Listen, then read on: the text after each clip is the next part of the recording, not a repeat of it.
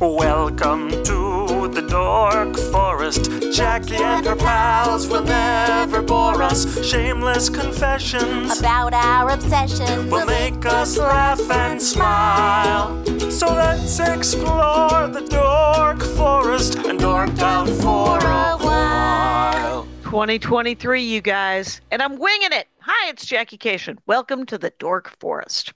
That's the website, The Dork Forest, if you like a determiner. Dorkforest.com also works. JackieCation.com has all of my stand-up information. Like, it has videos, it has pictures, it has links to this podcast and to my other podcast with Lori Kilmartin. It has a merch store that has Dork Forest t-shirts. It has all of my stand-up merch and all of my CDs and DVDs. So that's what you know about websites. There's an opportunity because we're in the new year here that you can donate to the Dork Forest. I don't have a Patreon. I don't have anything really set up, though I understand you can set up on PayPal a monthly if you wanted to. You could donate and be of to support the show. This is the 17th season, the 17th year I've been putting this stuff out.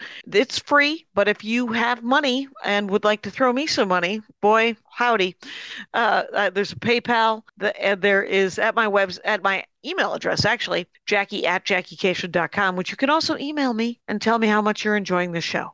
You can also do Venmo if you'd like, which is just Jackie Cation, no hyphen, all one word, picture of this person, me, and then I think that's it. I think I have Zelle, but it's too complicated.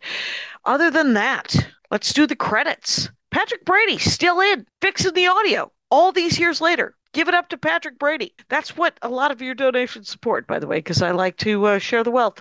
And then Bill Mose, he does the websites. And Mike Rickberg wrote and sang that song, composed and sang that song with his wife now, Sarah. And at the end, he sings the Mexican hat dance, which is always fun.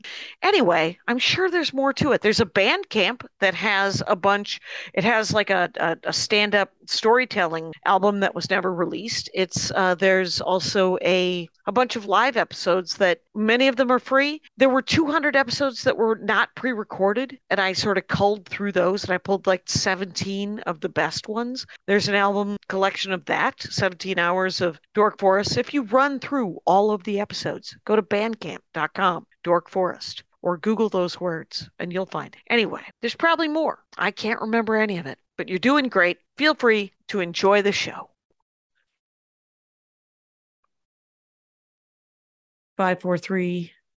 Hey, Jackie Cation with my hat. I'm super white. Hi, the lighting. Jackie Cation, Dork Forest. Welcome to the program. Leah Rudick, how are you? No, Rudick. Rudick.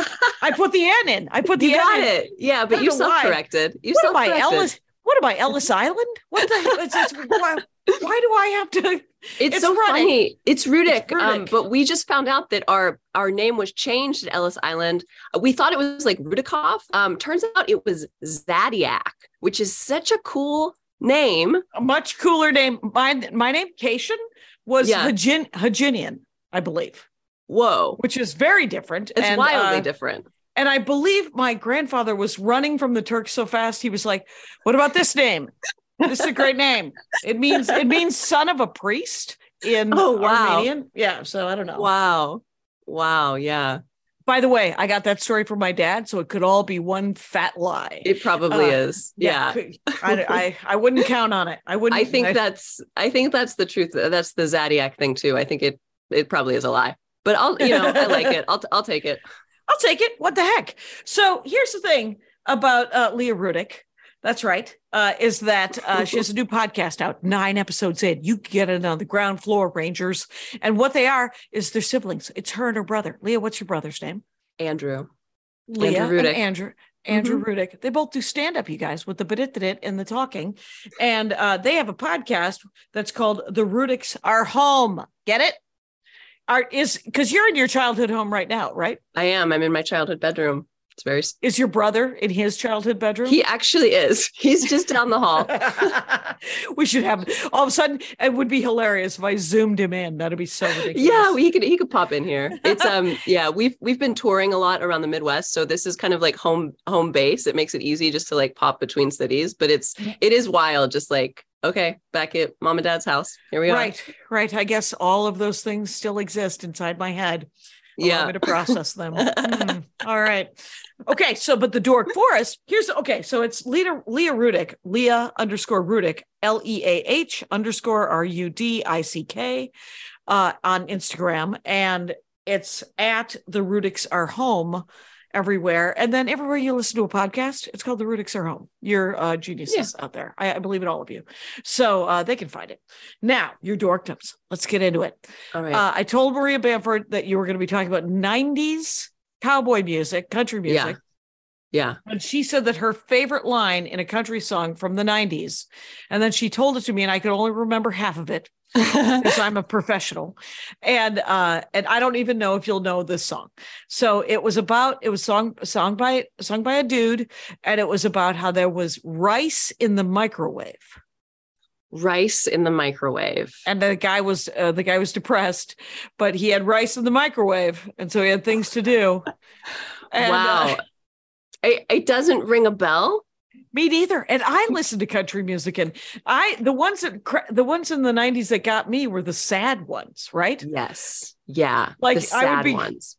I'd be driving in my 89 Mazda hatchback, and all of a sudden it'd come on the radio, and I was like, tears would be streaming. Yes. I was like, don't take the girl. Don't do it. It's so cathartic. I think one of my favorites is Reba McEntire. She thinks his name was John, it's about a woman who has a one-night stand and then dies of AIDS. It is sad. That is super sad. Yeah. There truly is like nothing better than driving down, it just is like so nostalgic because I just grew up listening to it on the radio.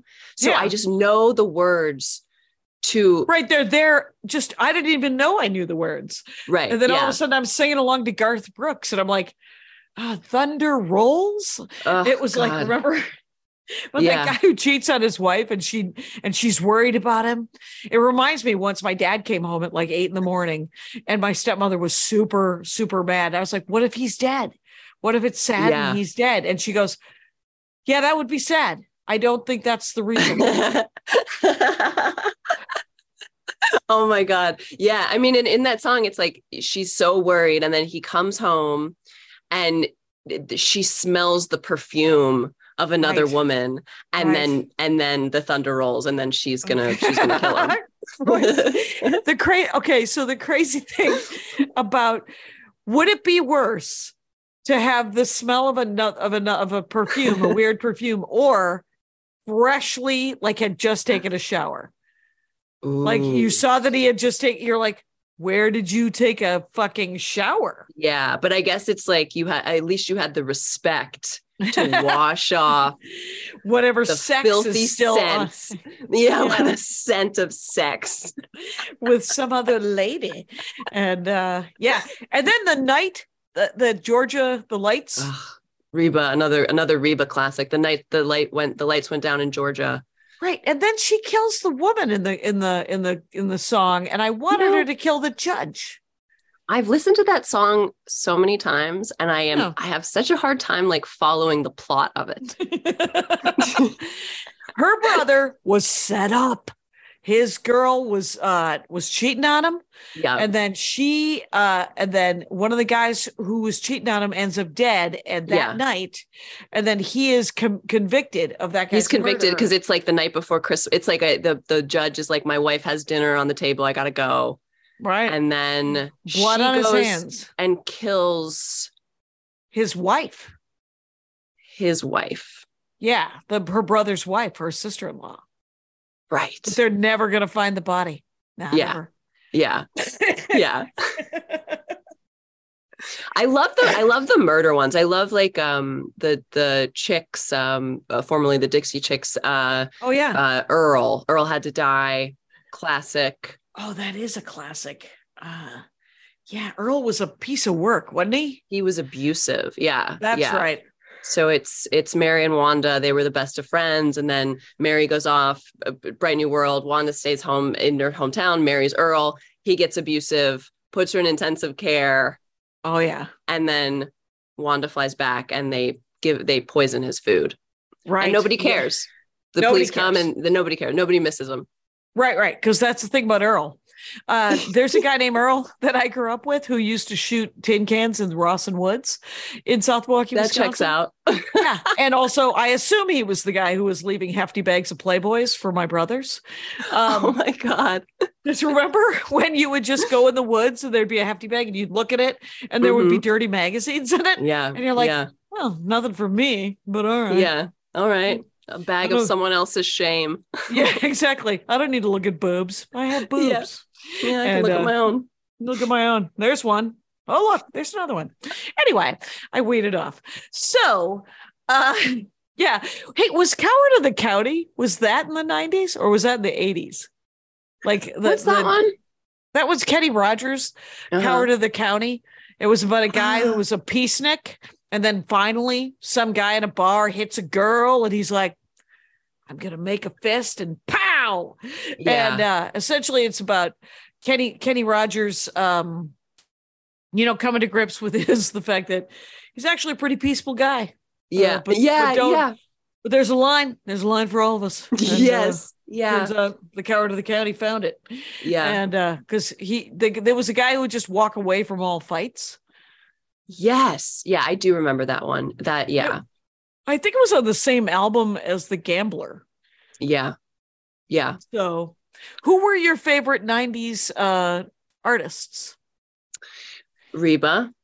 The Chicks. The maybe? Chicks. Love the Chicks. Love Garth Brooks. Okay. Love Vince Gill. The thing is that because I was only listening to it on the radio growing up, and then I kind of stepped away from it for years. And then recently my husband and I got a car and we got Sirius XM, and they have a station called Prime Country, which is all 90s country. And it was just like this, it was like falling in love all over again. When you told me that you wanted to talk about 90s country, it is not cool, but I have Amazon Music. Because it's part of my Amazon Prime, and it's everyone wants $7 a month. Anyway, whatever it is, about Amazon, it's on Amazon Music. And so they have a channel called 90s Country. Yeah. And so I was listening to it going, oh my God, I also know this song. Yeah. And listen to that song. I think that I felt so embarrassed by it for so long that I just kind of tucked it away. And then we got the Prime Country, and I was like, oh, this is not anything to be ashamed of. Was your husband, did he fall into it as well? Just go, oh yeah, he has. And he, I think that he was like, he was so impressed that I knew the words to all of the songs. He was just like, in love with you again. He fell in love with me again. I mean, they're easy, like now he knows the words because they're easy to learn. Like it's the simplest. They're just like, the concepts are so like simple and basic, and it's not it's nothing complex. It just is about like the human experience, like these simple stories. Unabashedly romantic. Yeah. Unabashedly sweet. Yeah. Like the song I just heard in the car was Love, Me. And it was about grandpa and grandma. Yeah. And grandma left a note on the tree going, that one wrecks me. Have to do my chores. Don't. And then she dies and he's like, you're going to make it to heaven before me, but I'm going to get there. Yeah. And I literally, it chokes me up. It does. But you know what? They're fun songs. They are literally, and they're very sweet. And and they're not crazy. Like they aren't right-wing tomes, which sometimes they can be now, where you're just like, totally. Sometimes you hear a Toby Keith song and you're like, nope, no, thank you. Why are you singing against trans people? What the fuck do you care? That seems that seems a square peg in a round hole, my brother. Yeah. There's absolutely no need to write that song. Certainly not. Weirdly enough, Garth Brooks, if trans rights would have been a thing in the 90s, he would have written I know a guy. He was a he's transitioned and he's a nice guy. We play pool. I mean, that's what the song would be about. Yes. If it were the 90s. Yeah. I mean, it's just like humans connecting to humans and, you know, finding love, dealing with loss, heartbreak. Right. Like, you know, you got another one? What's another great one? I was trying to think weirdly enough, I have a million of them. I don't know why. I know there's so many. What's the one, Katie and Tommy about like two sparrows in a hurricane? Is that the one? Am I mixing two? No. Yeah. You are mixing two because Katie and Tommy, I remember about Katie and Tommy. Where Katie is falling, she's in love with the boy. She's in love with the boy. And her mom busts in. And her mom, so she comes home, she's in love with this boy. She's 16 years old and her dad hates it. Yep. She's out one night. They're going to get married. They're in love. She's out one night late. They come home late, try to sneak in. Her dad's waiting there and is furious. Then the mom breaks in and is like, this was you. This was remember us. When you were, yes. When you were 16, you were nothing but a two-bit plowboy or something. I forget what that line is. Like, it was charming. It was charming as all hell. Do you remember the one about sending a postcard from California and then they die? A picture of heaven. Yes. The plane crashes. Oh my God. Yes. And then they get the postcard after he's died. Oh. Yep. Mm-hmm. I mean, they will just devastate you. Right. And they will kill a character. They don't care. This is not that character you met at the beginning of the song is dead by the end, and it's right. 3 minutes later, you just lived through that person's life, and oh my God, she dies in childbirth. Which is I was thinking of that one where she died. It's like what is it? Yeah, she dies in childbirth, and he's just down on his knees praying. And the section before is they get mugged, and he's like, don't take the girl. Don't take the girl. That's it. Mm-hmm. Yeah. Mm-hmm. Sure. Yeah, I'd say you've created probably a monster because my husband Andy is not excited about country music. He was raised too much on it, but his mom lives with us right now, and she loves it. So I'm loath to introduce it into the plot because it will kill him while I'm on the road. Yes, and he's already got so much to deal with. He's got plenty to. I feel like my husband was super resistant to it also. And, you know, his taste in music is vast and he has an impressive, you know, he's got great taste and, you know, Andy knows everything. He knows like Bowie and Prince. And then he also knows like weird, like hip hop and then ska. And I'm like, how do you? And he's like, all I do is watch YouTube videos of music. He even knows the new music that I only hear at gas stations and grocery stores. Wow. Yeah. That's how my husband David is also. And so introducing this other thing was like, at first he really made fun of it. And then you can't help it because you get sucked into the story. Right. Mm-hmm. And there's no reason to be. It's like being ashamed of romance novels. I remember when I realized that I shouldn't be ashamed of romance novels because that guy has been reading all of Louis L'Amour and Jack Reacher over and over again, and Patterson, and reads all of all of those airport books. I read different airport books. That's all it is. That's all it is. And it's just because we're women. It's more shame is attached to it. Yeah, they're just like, well, it's not something I'm into. And you're like, well, turns out it doesn't have anything to do with you. Yeah, this is mine. This is my fun time. Exactly. All right, Leah Rudick. Leah Rudick, by the way, that's what I'm talking to. Let's go to do you want to, you have the Prime Country on Sirius. I recommend 90s Country on Amazon. Yeah. You gave me a list as long as your arm about, of dorkdoms. Which one do you want to talk about next? Do you like the idea? Should we talk about psychics? I knew that you were going to go there. Do you know how I knew that? How'd you know? Yeah.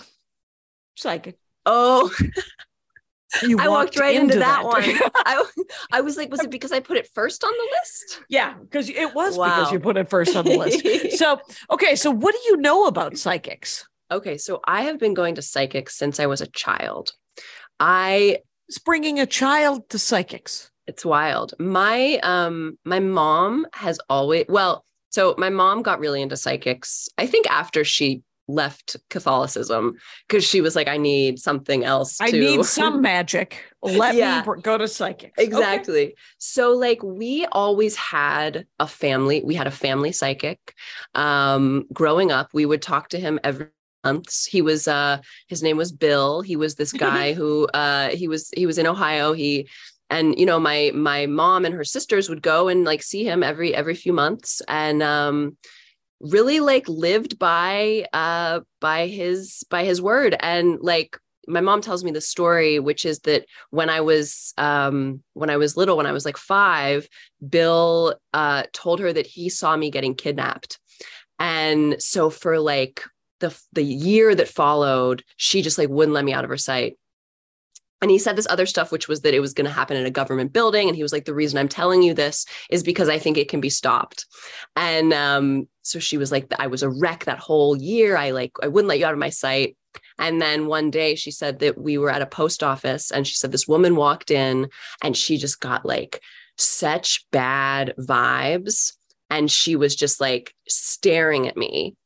And my mom was like, that's who it is. That's the person. And she like pulled me out. And then there was also this other thing where like at the time we were living in northeastern Ohio, and Bill had said that it was going to be a person from Kentucky, which is quite far. You know, it's on the other side. Yeah, it's on the other side. And so she rushed me out, and there was a car in the post office parking lot that was like from Kentucky, and she was like, that's there it is. That's it. That's it. All right. It's a lot. I mean, I'm not above liking a crystal or a real cool rock. Or my friend Karen Rontowski, she'll read my tarot card. She's not. I'll do it. And and Karen Rontowski is enormously intuitive, right? She just has a really good heart, and it's sort of open. So when she meets people, she reads tarot cards, and she can sort of. But I think, I'm not saying she isn't psychic. I'm just saying that when she reads those cards, for me, it's hard for me to believe in psychics, but I do believe in intuition. And openness. And quite honestly, much like anything, what if I'm wrong? Right? Yeah. It's not really, unless someone is taking advantage of someone's fear, right? Like after World War I, there was like a big rise in seances and people saying they could talk to the dead because so many people died. So like the lost generation, so many parents were like, you can have my life savings if I could just talk to my son one more time. And those guys are dirtbags and con artists and that kind of thing. Oh, yeah. But I have been to the Psychic Eye here in Los Angeles to give $20 to I've done it, I think 2 or 3 times. And one time we recorded it and it was on a cassette tape. So it was back in the late 90s, you guys. And I played that tape so many times it broke. And the recording of the session. The recording of the session. You get a recording of the session. Yeah. I have tons of tapes in my drawers. Right. And I wish I still had it because it was probably 1999. 98. And I was like, I never know what to ask a psychic. So that's going to be my next question for you. But I will say this. So I asked her if I would ever kind of have a boyfriend, right? A partner. And because I was just, I just spent, 20 years getting laid. And she was like, she turns the card over and she goes, yes, but I have to tell you, this is not a fast card. Oh, God. That's not what you want to hear. Well, I was like, that's okay. I mean, the fact that there's hope. And she's like, well, I am mostly about hope. But yes, this card is actually it says, and if it was 99, I met Andy in 2003. So that is a slow roll. Okay. But what do you usually, like when you go now, what do you usually ask a psychic? Well, I think that I actually haven't been in a minute because I feel like I don't need to go right now because I'm feeling really good. Right. Like I feel like I went when I wanted somebody to tell me like this thing that you really want to happen is going to happen. I mean, it really is like, I feel like it is it's like comfort in a, you know, in a world that is actually so out of our control. Right. And I think that we're feeling that more than ever in this like post-pandemic world. Like, oh, sure. I think that there is like some comfort to just going to someone and being like, is my career going to work out? And having them be like, yes, yes, this will happen in this time frame. And that's always what it was. Like, I remember when I went in high school and like, all I wanted was a boyfriend. And okay. And the bit, I think it was Bill was still the family psychic at the time, was like, you're going to meet a boy and he's going to have flaming red hair. And then that was my first boyfriend. And it's like, was he psychic, or was it like a self-fulfilling prophecy where I got in my head, like, okay, my first boyfriend's going to have, was it the secret? Or yeah. And then some redheaded dude was like, I am psyched at Bill. Thank you, Bill. Thank you, Bill. Well played, Bill. Let me send Bill $20. And, exactly. Right. So, well, it is interesting because you feel pretty like sort of serene or like in your, like, okay in your own self, that you don't have to go outside and wonder what's going to happen. Yeah. Right. Yeah. And I will say a lot of times there's, you know, because I've asked about, I think I've asked about career stuff, and everyone's like, yeah, but I think every psychic or tarot card reader I've ever been to has been like, yes, but you have to understand how success is defined. Right. And some people might go, oh, they're hedging their bets. And you're like, yes, they are hedging. And we should all know in our hearts that success is defined differently.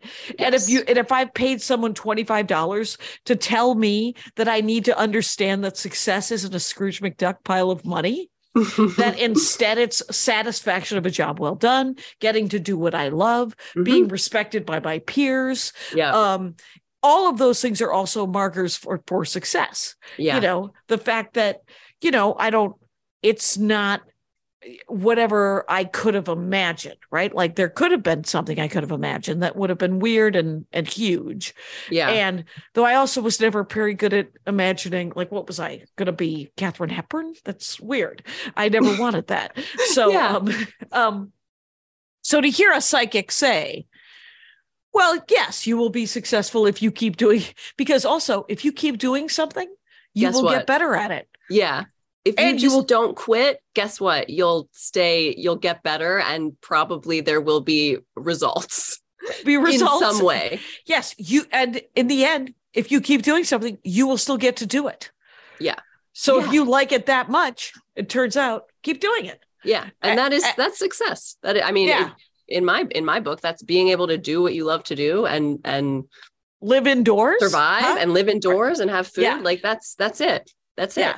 Yeah. But I will say that I think it can go the other way too. Like I had a bad experience. You know, you got to pick and choose you got to find the right psychic, because there are a lot of hacks out there, and, you know, people can get in your head. Like I remember I went to see someone when I was probably 27 years old, and I was living in New York, and I was acting, and like that was the dream. Like I wanted to be a famous actor. Right. And the psychic was like, well, you have 3 more years. And it wasn't like it was, you know, it was like, well, because when you turn 30 as a woman, you know, right, they're going to throw you away. Yes. Yeah. Your vagina dries up and nobody wants to fuck it. And that's it. You're to the dumpster you go. And it was such a gross, like, you know, we don't know each other well enough for me to have just said that. I apologize. No, Rangers are like, yeah, that's how Jackie talks. Anyway. Yeah, your vagina dries up, and then you're a dead person to Hollywood. You're a dead person to Hollywood, which is not entirely wrong, but it was like, it got in my head. Yeah. I think because I had put so much stock in what these like experts or mystics said, that like, I remember when it was like those years leading up to 30, it was just like this, like, oh my God, like I have to, and then it didn't happen. And it was like, oh, I guess I failed. And it's like, that's so fucked. Right. That and that the thing is, and I would say this is if anybody says anything like that to you, whether you've paid them $25 or not. Right. I once went to a hand reader lady at a fair in New York City where they were selling giant, it was in like Little Italy or something. And it was a street fair and there was a woman at a card table and it was $5. And you know what I got? I got $5 worth of, she didn't even look at my hand. She just looked at me and said, you need to lose weight. Jesus Christ. Oh my God. I was like, well, and I told my friend Jenny's mom that story because I went with my friend Jenny Bergman and Jenny's mom goes, that's $5 worth of of information, Jackie. Yeah. And it's sort of like the DNA, like 23andMe and Ancestor. You give them $100. Mm-hmm. You know what you get? You get $100 worth of DNA information. You get $100 of information. Yeah. That's all you get. Yeah. You get a real generalization. Turns out you're pretty white. Oh, thank you. Thanks. Yes. Exactly. Yeah. I mean, it really is like, I remember being like in New York at one point, like my mom and I would always go as kind of like mother, daughter. It was like our fun activity. And we went to one of these, like, you know, one of those places that is like tarot psychic in New York. That is just like, you know, it's garbage. You know, that it's there's a neon light. Yeah. There's a neon light and there's a crystal ball. And we went in and of course the number they gave us at the beginning, when after the reading, they were like, it's triple that, you know.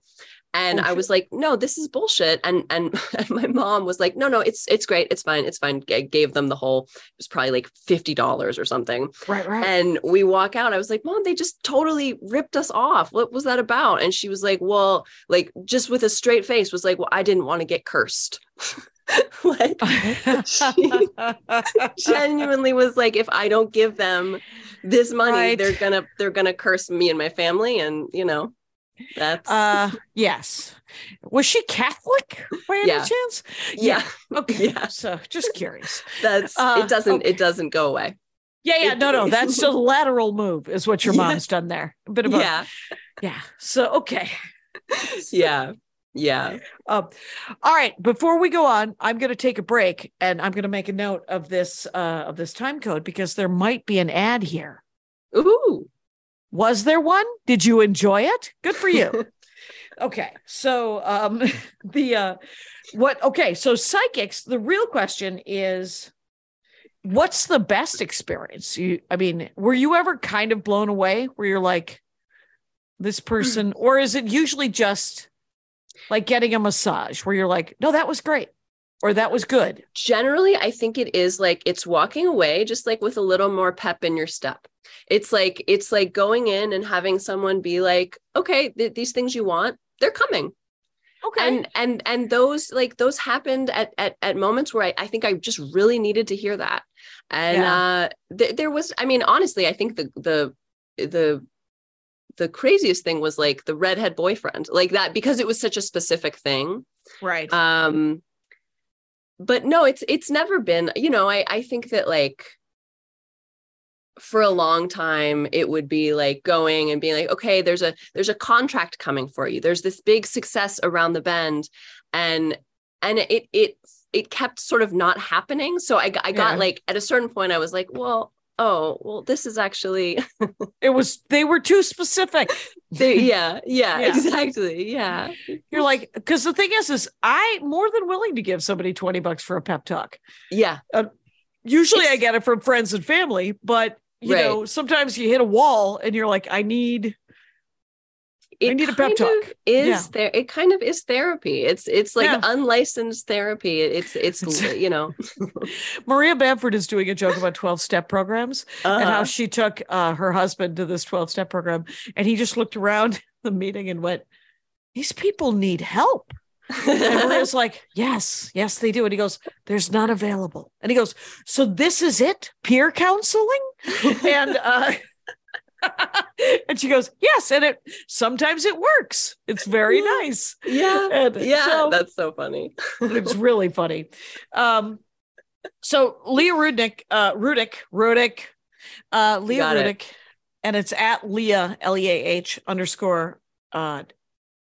Rudick, Rudick, Yep. on all the things. And then the podcast is The Rudicks Are Home. And yeah. Okay, so there's psychics, there's tarot card readers. There's all kinds of things. What are the other things? Like the people that are like psychics? There's psychics, there's tarot readers, I one time went to a past life regressionist. Did you ever see Defending Your Life? No. Oh my God. Is that about that? Yeah, it's about reincarnation, and it's Albert Brooks and Meryl Streep, and it's hilarious. Oh shit. Okay, I gotta watch Defending Your Life. Such a good movie. Anyway, so you go to a past life. So I went, one of my best friend's mom was doing past life regressions. And so she gifted me a session, and it was so fun. It was like, she used like a pendulum to where like she would ask questions to the pendulum, and based on which way it turned, she would know yes or no. And she also got like, I think, visions during the session. So the takeaway, she said that in a past life, I was a geisha. Okay. And she said that my boyfriend at the time was also one of my geisha friends. Okay. And I remember when I told him, he got really mad. He was like, really was like, well, I think it was so strange. He was like he didn't want to be a girl or something. He didn't want to be like my friend in a past life. Like he took, just toxic masculinity. It's like, just slow your roll. It's not that big of a deal. Yeah, relax. But it was all these other things that like explained relationships that I have in this life, which is that like my younger brother Andrew, who is the podcast partner, was like, the reason you're protective of him is because in a past life, your current dad was like your stepmom who murdered him. Here's the thing about past life regression, people. I want them to write for wrestlers. Desperately want them to write for professional wrestlers. Yeah. And this doesn't mean it's not fun. I have always thought, you ever think that, did it feel like you were like, that sounds about right? Like I was, like you were honestly, grinding it out. I kind of was, because she was like, that's why you're protective of him. That's why you have this like this like relationship. She was like, and then she was like, your this particular friend was your stepmom, and that's why you're a little bit like afraid of like certain things in their person. You like hide. It was yeah, cool. I've always thought that I was a child drummer boy in the Civil War. Not even gonna lie. It's it was, and granted, I thought that when I was like 12, and I totally got into the Civil War, and I started just reading all nonfiction and fiction about the Civil War, historical fiction, and I was like, I think that's what I used to be. And I mean, because I always think about how there's 8 billion people on the planet, and if reincarnation is real, there used to be 1 billion people on the planet. And then the rest of us were bugs. And because there was 8 billion of something, right? Yeah. Like if we all had to come up, we were a different kind of being. Yeah. And now there's 8 billion people, which the earth is like, oh, this reincarnation sounds like a really shitty idea. Yeah, this is not. Are they all going to become planets next time? They're going to die. They're going to be bigger and bigger animals, and we didn't more think invasive. This through logistically. Right. I just made that up. That made me laugh. Okay. So, but maybe that's why they say there's like older souls and younger, it's like, because the younger souls are used to be the bugs. Yeah. And they have to, well, that's Defending Your Life. Albert Brooks, they talk about how many times you were on Earth to learn how to move on to the next level. Right. Yeah. And Rip Torn plays his lawyer. Amazing. And Meryl Streep. It was amazing, of course, in life. And Albert Brooks was a bit of a schlub. Yeah. And as casting. So casting. Right. And that's the thing too with psychics, is that they look at you and they're like, okay, I see, like people look at your sausage casing and how you've been treated your whole life. And you can kind of tell You can tell. Like what kind of pep talk you need, or it's the same thing as doing like crowd work. Like you look at an audience and you can it is like doing crowd work. Yeah. You can tell. You look at someone and you're like, oh, this is, the very skilled people like know exactly what you are. My new thing is I like to guess who's doing some meditation in the front row. I like to pick a lady who looks like she has her shit together and go, do you meditate? That's amazing. And let me tell you something, much like my sense of direction, I'm always wrong. Always. She's like, I do not. And I was like, oh, you have a good vibe about you. You look like you kind of have your shit together. That's amazing. Always wrong. Always wrong. By the way, I also have no sense of direction, and you would think it would be 50-50, that I would pick a direction and I'd be 50% wrong. Yeah. Andy Ashcraft, my fella, insists that it's an 80-20. 80% of the time wrong? Incorrect. Yep. Yeah. And whenever I'm on San Fernando Boulevard here in the Los Angeles area, you can bet your ass that I'm lost. Oh, yeah. Because whenever I look up, I look up at one time, many years ago, pre-GPS, I looked up and I was like, oh shit, I'm on San Fernando. And it used to just give me like small, it would give me a little anxiety, right? Yeah. I'd be like, oh shit, I'm lost. And I was like, calm down. Just accept that when you're on San Fernando, you're lost. And why don't you go to lunch? And I took myself to lunch and it really helped. It really calmed me down. I love that. Someone was telling me that a friend of hers called her and was like, I'm going to kill myself. And she said, have you eaten? Oh my God. And the woman goes, what? And she said, have you eaten? And she goes, no. She said, eat a sandwich. Call me right back. And she ate a sandwich, called her right back. She was like, yeah, I think my blood sugar was low. I am slightly depressed. My God. That is amazing. That's amazing. Right. Maybe she's psychic, my friend. Maybe she's psychic. Who helped her other friend. Yes. Maybe we all just need a sandwich. Sometimes we need a sandwich, quite honestly. Here was the thing. When I asked you what your dorkdoms were, the first thing you said, it wasn't enough. It was too vague. I know. I realized that. But I wouldn't mind talking about it because I was never into martinis. It's the drink, the alcoholic beverage that comes in a pointy glass martini, or sometimes a curved glass. Yeah. What, how did it happen? I love a martini. Sex in the City kind of thing? Is that what? City. Yeah. No, I think it happened. It started when I was living in New York. I think I just liked the way it made me feel classy. It made me feel fancy.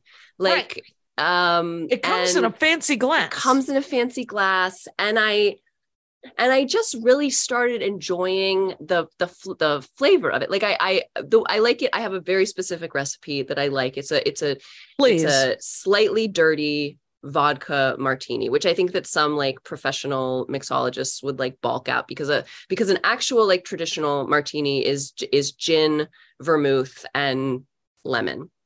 Okay. And so what are you compromising the gin the gin by doing vodka? And also that some people look down on on the olive, because the olive brine is what Okay. Some people judge everything everyone does.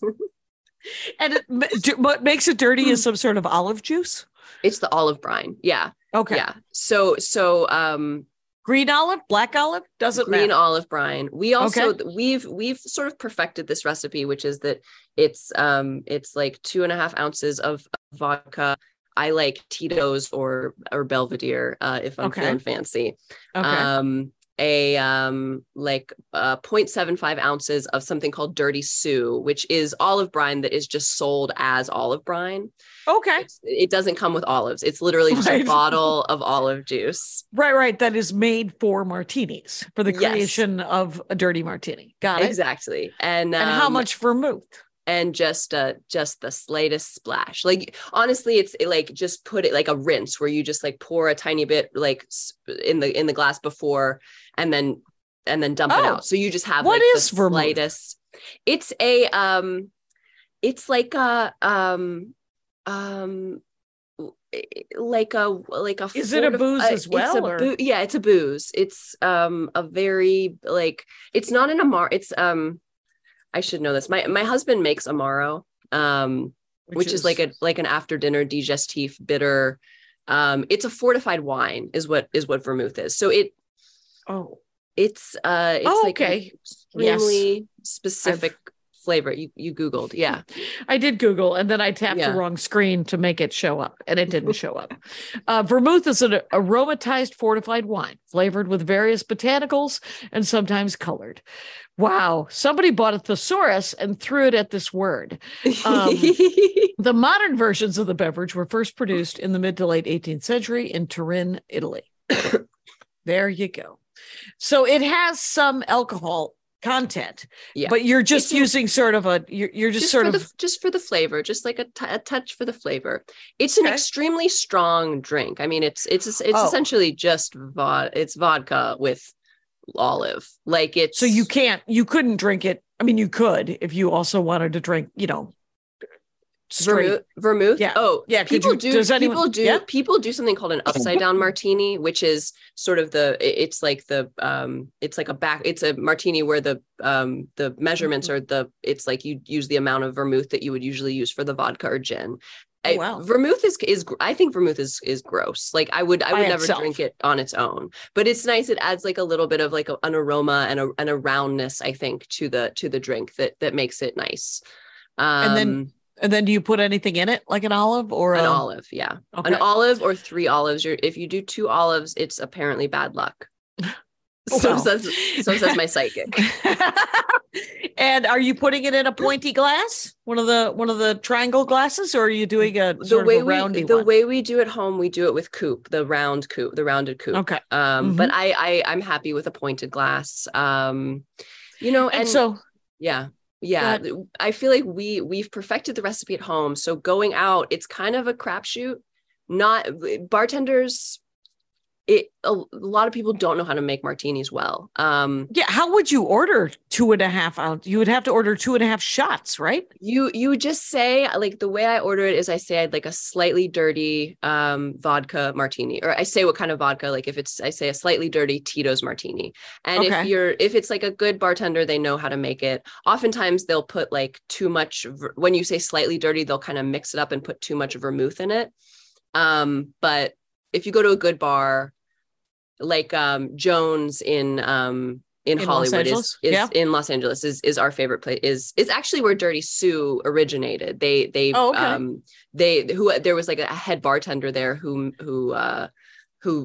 created that company. They make the perfect martini. Out in the wild. Yes. Yeah. It is it seems like sort of when I met Andy, my husband, good Lord, there's something about that. And we've been married almost 20 years. So, but it's such a weird thing to say, my husband, just because it feels 1950s, very odd. Yeah. Anyway, but he's a good egg. I'm married to this fella and he's a delight. But, he was into wine when we first got together, and I do not drink because of a plethora of DUIs. So so he stopped drinking. He was like, and red wine gives him a headache, so he drinks like a white wine. And so it's always, I like that, but I love the idea of that Bewitched kind of where there's a rolling one of those things that rolls that has all the bottles on it, like a rolling bar. A bar cart. Yeah. A bar cart. That's it. That the Bewitched lady had in the sitcom. Do you have such a thing in your home? We do. And my husband, your fella, my fella, David, who he's worked in bars for years and years. He comes from a bartender background, and like I said, now he's about to launch his own spirit company. So you did not tell me that. Is he? He makes Amaro, which is it's a bitter liqueur. No, I said it in passing. But so we have a very strong bar at home. Right. That is just because he knows how to stock a bar. He knows how to stock a bar, and he knows how to make. If I were to come in if I were to come in and I were to want my signature drink, the Diet Coke cranberry, you could probably make that. It's half Diet Coke, half cranberry juice. We could set you up. It's a cherry Coke essentially, but it's a cranberry Diet Coke is what it is. That sounds delicious, actually. It is delicious. Because I don't drink and I'm in bars all the time, I had to come up with something that was more fun than 1,000 Diet Cokes or 1,000 seltzers. Yeah. You know? Yeah. Does it taste like cherry Coke? No, it tastes like cranberry Coke. It's nice. Yeah, it's delicious. I recommend you try it. Maybe tonight as a palate cleanser. Tonight. Yes. I do this club in my home club in Minneapolis. He'll make all the juices in a carafe, but they sell it in all the juices and then a booze thing that goes through it. Oh, but, it's a mix of all the juices, like a suicide. Is that what they're called? Yeah, like a suicide. And that's delicious. So you mix that with Diet Coke? No, I don't. That's just another drink that I will also have. Oh, okay. Because pineapple juice and Diet Coke actually sounds disgusting. That does sound disgusting. Now I kind of want to try it, but I'm not saying, I don't know. I'm trying to drink less Diet Coke because, of course, it causes cancer. Who knows what it causes? It might have. Yeah. That is not true. I don't know that. Everything does. Right. It turns out being alive causes dying. Being alive. Yeah. Being alive will kill you. That'll right there at the end. But, there's this drink has kind of become popular recently, which is a big drink in Spain, Diet Coke and red wine, which also sounds disgusting, but is actually quite tasty. You've tried that? A little DC red wine? Yeah, it's good. Huh. It sounds like children really, how like they sell the vaping. You're just like, it's a pomegranate mist, but it's also nicotine. Would you like to try it? Yeah. If you don't like red wine, how about if I put a Diet Coke on top of that? Exactly. And, that's going on. That is like I think that's in the zeitgeist. And I know because David, he bartends so much, and in the past couple years, this drink has become popular called the Dirty Shirley, which is essentially a Shirley Temple, but with vodka. I think it's vodka with booze, but it's just like sugar. It's like a Shirley Temple is just like sugar, Right, because it has the grenadine. Yeah, it's just grenadine and Sprite. So it's just grenadine and Sprite and whatever the spirit is, but and then some giant bottle of booze on top of it. Well, exactly. I used to drink what was called a dead Nazi, and it was it's a shot of Rumpelmintz and a shot of Jägermeister together. Oh my God. And you literally had 7 to 9 minutes to talk to me, and then I was in a happy place. Because I think that's about 90% alcohol once it's down your gullet. It's not great. That's intense. Yeah, it might be an indicator that shouldn't be working heavy machinery, Jackie. Time to swap over to Diet Coke. Yeah. Diet Coke. But here's the other beverage that you said that you really liked was the perfect coffee. Yes. We have about 10 minutes left. I think I could talk about coffee for 10 minutes. Are you a coffee drinker? I am a coffee drinker. Yeah. Though I've been trying to slow my roll on that as well. But yeah. All of these things you get addicted to them. Right. They take away from the water. They suck all the hydration out of my body. But they're so fun. I have a coffee here. So I love we do a French press at home, and we do that. I do it with a splash of almond milk. It's not really anything. It's not particularly interesting, actually. It's just this like I was given a piece of paper that said perfect coffee. Yes, I know it. And it's saying it out loud. Turns out, let me say that Leah Rudick is a simple woman of the people. And that perfect coffee is a French press with a splash of almond milk, you guys. That's all.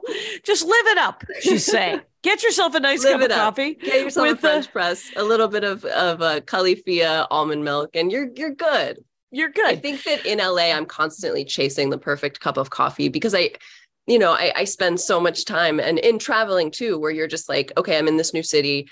Where's the coffee shop that is going to be able to give me the coffee that I want? Right. It's true. So my favorite coffee, and I went to Vietnam with Andy, and we went on what I like to call an idiot tour, because we've never been to Vietnam, and I don't speak Vietnamese. So we did 9 days in Vietnam and 9 days in Cambodia, and they had local tour guides help you out.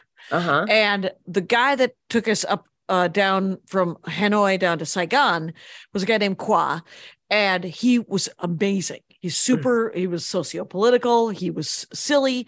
He 3 days into it, me and a couple of the New Zealand guests were like, "Hey, could we get a banh mi?" And he said, "You want a 75-cent street sandwich? I've been taking you to people's houses for beautiful $6 4-course meals." And we're like, no, keep doing that. We would also like a banh mi. And because they have banh mi here. And I was like, I wonder if it's the same. It turns out it's the same, you guys. It's just the same. Yeah, but 75 cents in Vietnam. Anyway, we went to Hoi An, I think it was, and they had a local coffee. And I bought some coffee, one to give a friend of mine, a pound and a pound for myself. And it came with the tiny Vietnamese coffee makers.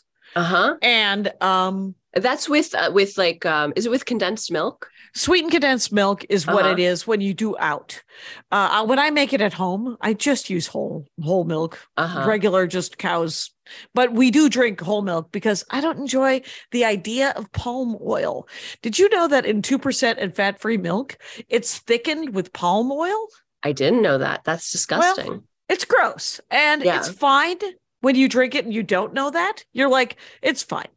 But if you do know it, it will affect your enjoyment of said milk. And now I've screwed with all of you peoples who are out there trying to enjoy a 2%. Anyway, but here's the scoop. It has a chocolate note to it, this Vietnamese coffee that I got in Hoi An, that I didn't know if it was actually, because I'm not a big fan of flavored coffee, but it was so subtle. And I asked Qua about it. And he was like, no, that's just the beans. Since then, I have looked at the ingredients, translated them. There's chocolate in it. Really? Anyway, yeah, Qua's full of shit. But here's the thing: is so we come home and I run out of that coffee, and Andy is friends with Qua on Facebook, and I was like, "Do you think Qua would send me 10 pounds of that coffee?" He goes to Hoi An once a month, and so Qua sends me 10 pounds of that coffee once a year. Oh my God! And that's amazing. Right. He doesn't gouge me too bad. And I always send him an extra money because, if a $6 fancy meal is a fancy meal, get yourself a few banh mi's. Yeah. Live it up, brother. Yeah. And so we all win. And so my favorite coffee, because I don't always make Vietnamese coffee because it takes a second, but I have a Mr. Coffee. And so what I do is I take a can of coffee. It's a yellow can. I can't remember the name of it. I put 2 scoops of that and 1 scoop of the good stuff. And then I make a whole pot of that coffee. And then I drink all of that coffee, which is why I'm trying to drink less coffee. Guess who doesn't need to drink a pot of coffee a day? This one right here. Same. No need. Yeah. Right. Yeah. Oh, that sounds so good though. It's delicious. The next time you come to Los Angeles, please come to my home. I will have for you. I also have, I don't know if you can see. Can you see out in the yard? Probably not. Oh, yeah. Oh, how lovely. It's Swiss chard and collard greens. And oh my God. They've gone mad. They've quite honestly gone mad. And wow. There's my garage, you guys. And now we spin around. Look at that. I'm stacked on top of board games. Whiz Kids, you guys, get out there. Whiz Kids has a Scooby-Doo version of HeroClix. That's a tiny ad for Whiz Kids for no reason. Sponsored? Kind of. They do send me stuff, and I'm like, I want to do a great unboxing, but I have too many HeroClix right now to play any more HeroClix. So, like, I have all the Wonder Woman. They sent me all the Wonder Woman HeroClix, and they're awesome. I don't know what you mean by any of that. Well, HeroClix is, how Dungeons and Dragons, somebody draws a map on top of a bunch of squares or a bunch of hexagrams.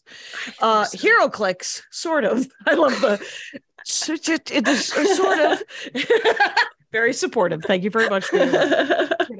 But HeroClix is a character-based thing where you bounce around, and on the base of the characters, they have all of its stats. So you can just spin the base. So it tells you how many hit points it has. It tells you how hard it is to kill that character.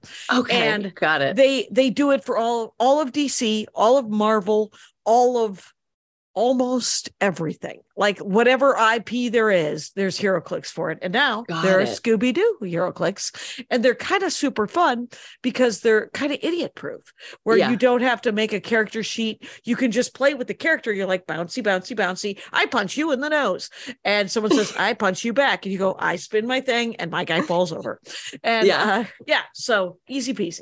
Got it. Thank you. Small introduction to HeroClix. I've done a couple of episodes of HeroClix on the show. That guy right now yelling at his iPhone going, not really, but okay. And so I recommend get out there, play some HeroClix. I'm getting out there. We're real close to the end here. And what is left? Oh my goodness. Travel. Oh, okay. Is it just points and stuff? I just love one of my favorite ways to procrastinate is searching for the best like flight and hotel deals out there. Like I will go down such a rabbit hole. Really? It's so fun for me. Like I feel like in another life. Is it like pretend travel? Like you're not going there. You're just like, well, how much would it cost? Yeah, sometimes it's that, and sometimes it's like actual travel that I like. It's such a simple where it's just like I literally am like, there's a flight that I should get and then get back to my work, you know, and there's a hotel that is the obvious choice and I should just book it and get back to work. But I will spend like hours just like going to every site, comparing, like making docs where I'm just comparing like what is the time to cost ratio. And it's just very fun for me. Like, I feel like I would be such a good travel agent. Like, I mean, not that is even a profession anymore. It is, but not at this level. Like literally it's just for like famous people have like people with a lot, because it costs a lot of money. Yeah. Kind of, because to some extent, like when I opened for Brian Regan, he has someone who books all the hotels and all the flights. When I opened for Maria Bamford, she has someone who books the flights and hotels. And they are not travel agents, but they are also PR people. Yeah. And they also do other things. And you're like, oh, okay. Yeah. And my sister loves to do what you do, which is what you love to do, which is to look for the best deal. Yeah. I don't mind it. Yeah. But you don't use Priceline? Sometimes I use them all. Right. Do you use them all? Priceline, Skyscanner, Skipleg's a lot of fun. Do you know Skiplagged? They actually got sued by I think United, because they do a thing where, like, you know how you'll go somewhere and there will be a layover. Oftentimes you can sort of hack it where the final destination is actually part of a layover and it's cheaper to do it. Yeah. So like if I was flying from like Cincinnati to LAX, but it's like, you know, $400 or something, but there's another flight that is the same flight path that goes Cincinnati to LAX to Vegas. That's like $200. So you can book that and you just can't you have to do like carry-on luggage, and it's technically against the rules. But if you're feeling, you know, a little dangerous, or you're poor, or you would like to save $200. Yeah. You're like, well, I'm just going to get on the plane, and then I'm going to get off the plane like it's a bus. Yeah. Because you are running a service. Exactly. But it's like if there's like if there's an issue where it's rerouted, or if for some reason you're checked your carry-on luggage, they have to check, then you're kind of fucked. So it is a gamble. It is like, it is dangerous, but I've done it a few times. I have to say that, I have taken to, because when you said $400, I was like, that's adorable. It hasn't been $400 in months to fly anywhere.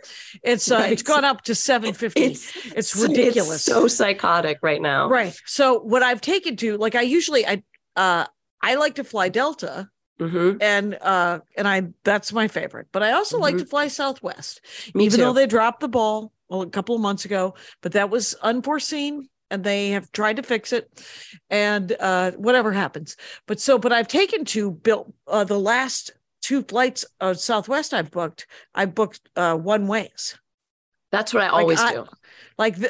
This week, I'm flying to Indianapolis. Mm-hmm. One way, bought the ticket, and then when I fly back from Indianapolis, I use points.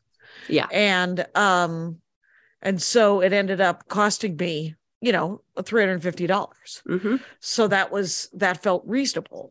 I think it's so much smarter to book one ways, even because often you have to find different airlines to do it because that's the cheaper way. And also if you have to change your flight on one leg, but you've booked it all together, it totally fucks the whole right. thing. Right. Multi-city on Delta can get super complicated. You're like, it's hardly worth the effort. Why don't I just book a bunch of one ways? Book it one way, and it's fun. Yeah. Okay. We're going to leave it at that. Leah Rudick. Ladies and gentlemen, Rangers of the Dork Forest, we've been talking with Leah Rudick. It's been a delight. This has been great. So fun. So fun. Everybody, she has a new podcast out. It's called The Rudicks Are Home. She does it with her brothers, Andrew. And Rudick is spelled Rudick. Leah is spelled Leah. There's an underscore on all the handles. And she does stand up. She's got the podcast. Find her, follow her, throw some money at her. Do something. Be supportive. Thank you so much for doing the show. Thank you so much. This was truly a delight. I had such a blast. Hey, and Rangers, you know the rules out there. Take care of each other. My hat, my hat, my hat. They're dancing around my hat. My hat, my hat, my hat. Well, what do you think of that? If it looks like a Mexican hat dance and it sounds like a Mexican hat dance, it's most likely a Mexican hat dance. So take off your hat and let's dance. Yay! Oh my God. Why don't we just call that as the end of the show?